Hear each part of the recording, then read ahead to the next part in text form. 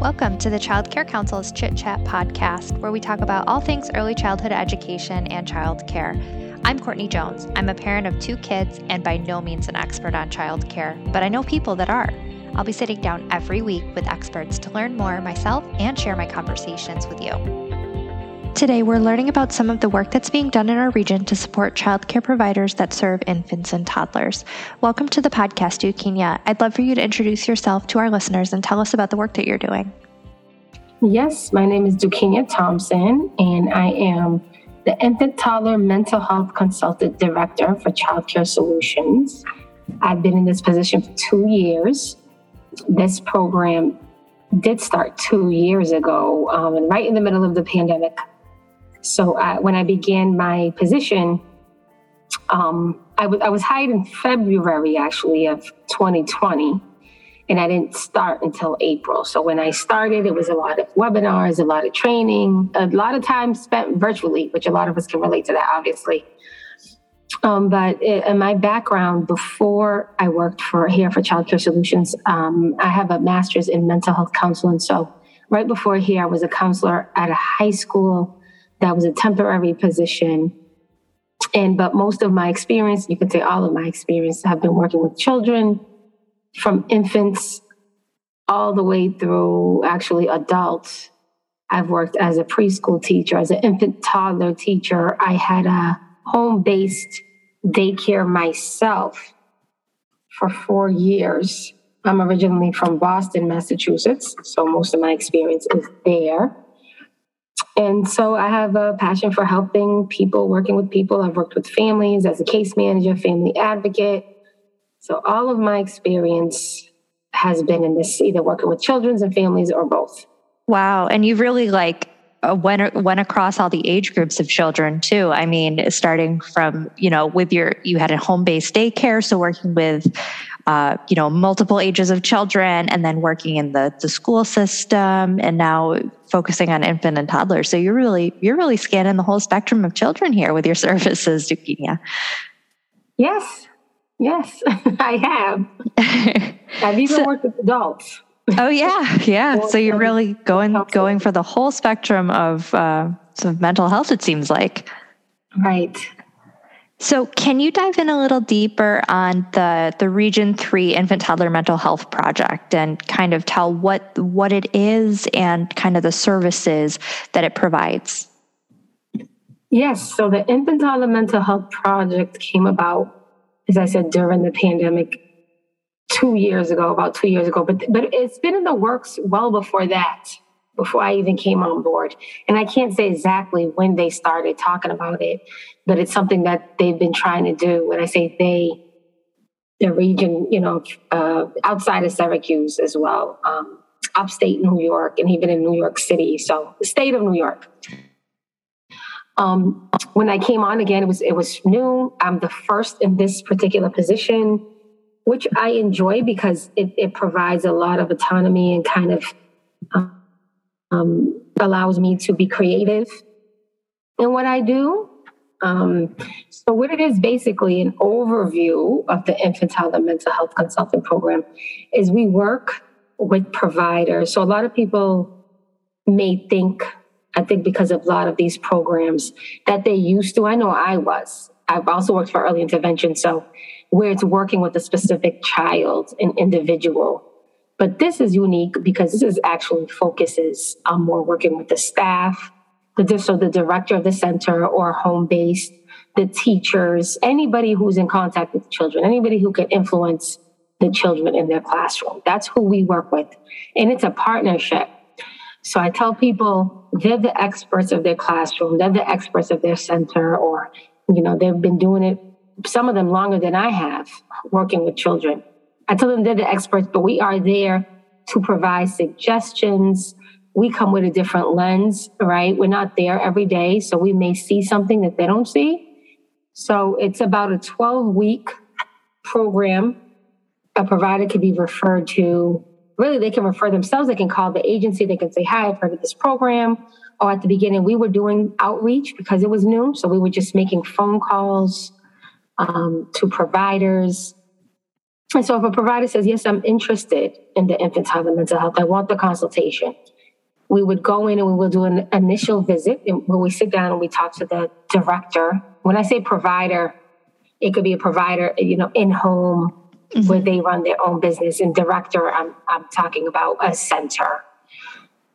So I go in and I speak. Let's say I'm working with a specific center. I go in and I meet with the director or the assistant director as well. And I just explain what the program is. And they tell me, sometimes, most of the time, they have a classroom in mind. So they say, and we work with 0 to 36 months. That is our age range. And so they say, yes, for example, toddler 1 class, my 18 to 36 month old, they are really having a hard time in that classroom with their transition time. It seems that, the teachers are great, but they need some suggestions because that's the time where the kids are kind of running around. And we see this a lot, right? I mean, they're toddlers. So especially that time after lunch into nap time, that could be a difficult time. So once they tell me this is what's going on, it's during transition time, this is when we're having the most difficult time, we will talk, we'll kind of dig deeper into that. And then my next visit would be in the classroom. So I would go into the classroom. And in my role here, I'm a director, but as well as a consultant. So I have a dual role. The only difference is I carry a smaller caseload, for my consultants. They have about 4 cases at a time where I have 2. So I would go into the classroom, or the consultant would go into the classroom and do what we call an informal observation.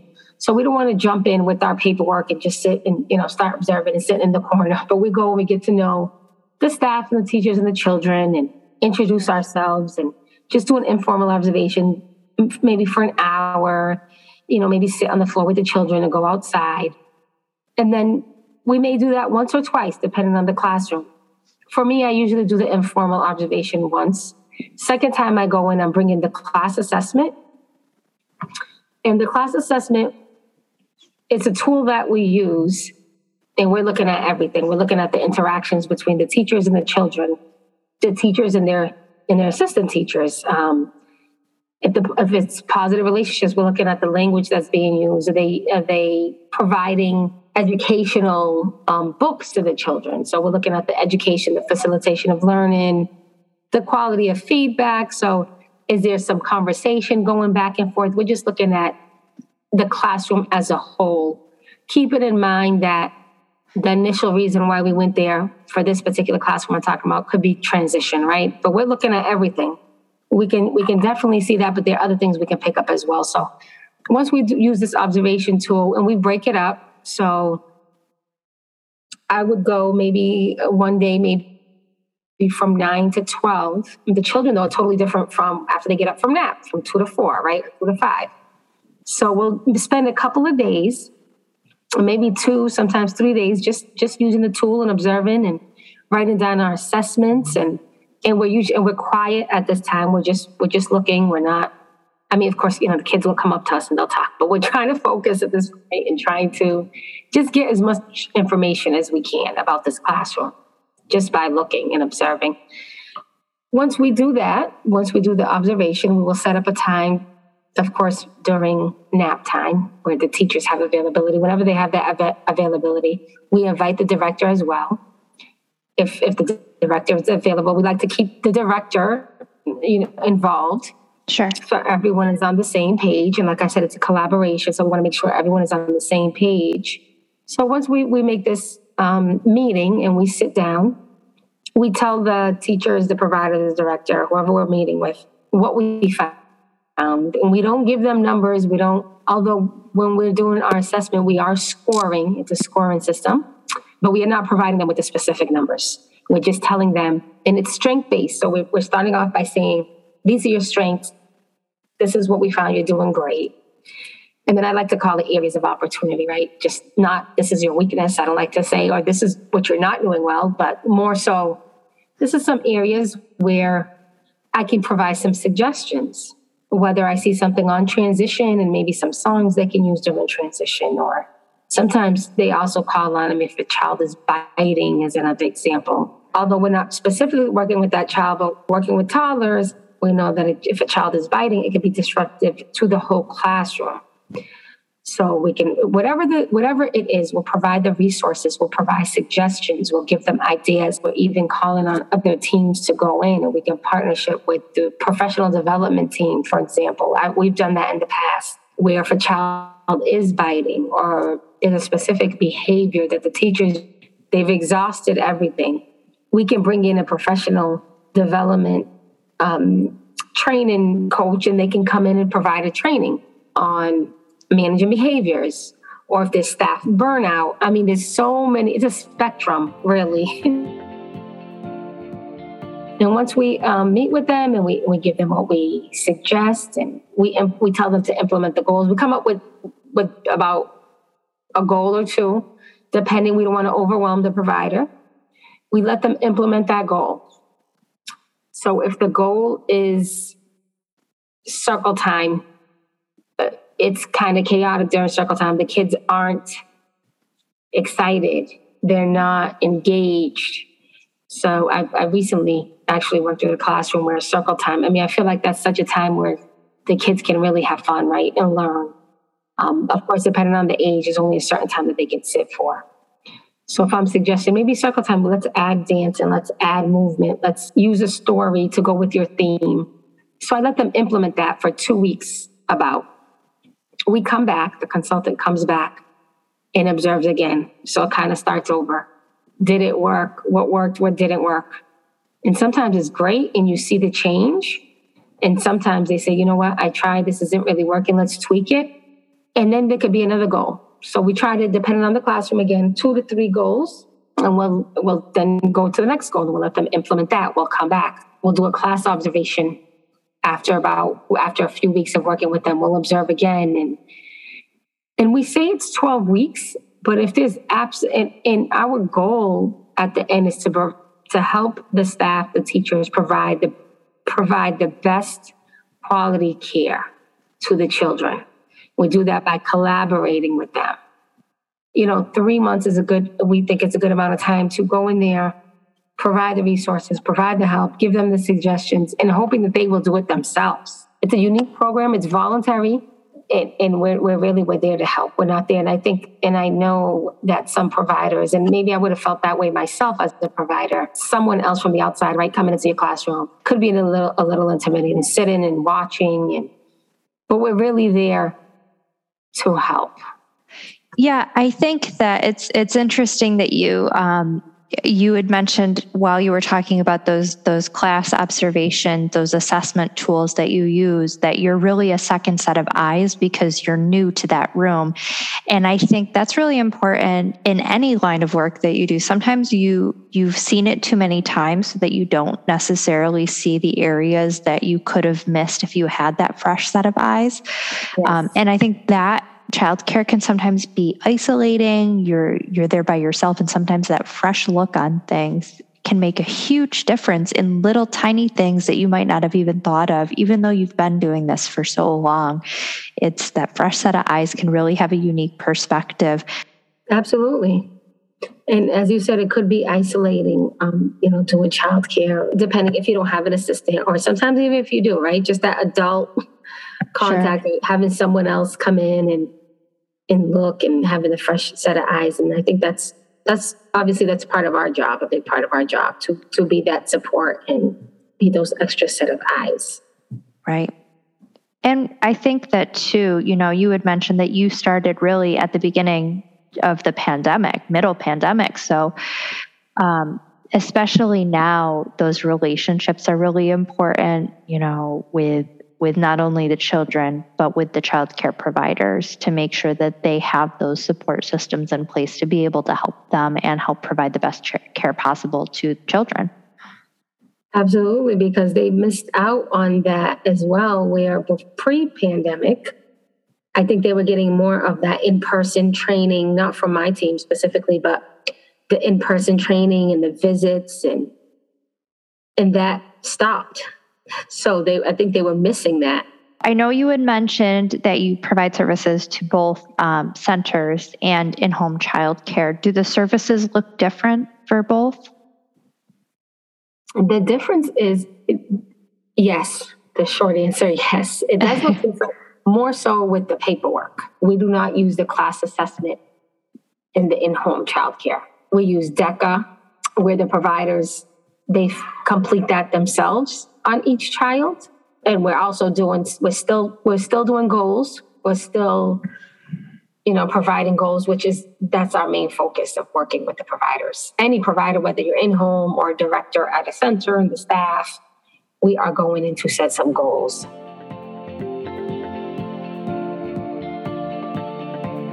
So we had talked really about kind of that full beginning to end kind of, I don't want to say package, but what the consultation really looks like of, those voluntary, if you're signing up to do this, what it looks like.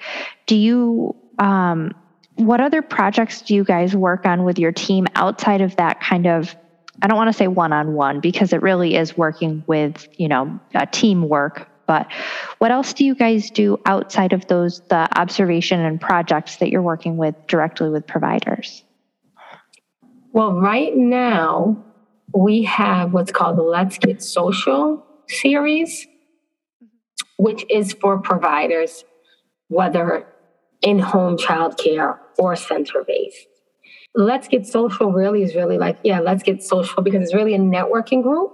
As I mentioned before, we don't train. Right, we don't provide training hours in the infant toddler mental health consultant program. We don't provide that, but we wanted a way for providers to network with one another because they were missing that because of COVID, and of course now we have that platform of Zoom. So we've been doing it via Zoom, but we also wanted to use this time to promote our services and what we have to offer to them. So it's kind of like it was a dual role. And the Let's Get Social, as I said, is a play on words. So it has two meanings. The Let's Get Social, like, yes, let's get together, let's get social. But Let's Get Social also is a time to talk about development, specifically social and emotional development. That is the direction that the infant toddler mental health consultant program goes into. We're more focused on the social emotional piece. Not that we're so much more focused, but that's a big part of it, right? And that's why all of us have a mental health background or social work background. And that's required to get on, to be hired on this team. And that's across the region, not just here at Child Care Solutions. And it's not just us talking as the consultants. So it's myself and it's the consultants, it's probably going to be one of us, facilitating. And it's not just us giving all this information, but it's more like, let's talk amongst one another. Let's talk about your experience and your experience with behaviors. We've talked about behaviors, managing behaviors. We've spoke about inclusiveness with children in different diversity and understanding different culture, implementing culture to the curriculum. And so what we did before we even began this group is send out a survey to providers asking them who would be interested in something like this and what are some of the topics that you would be interested in. And so the topics that I just mentioned actually came from the providers themselves. Awesome. That's great. We actually, a bunch of my coworkers here, we all have children that are the same age and that young children. We call it our toddler support group. And it's sometimes you just need to talk something out with people who have children that are the same age as you from a parent side of things.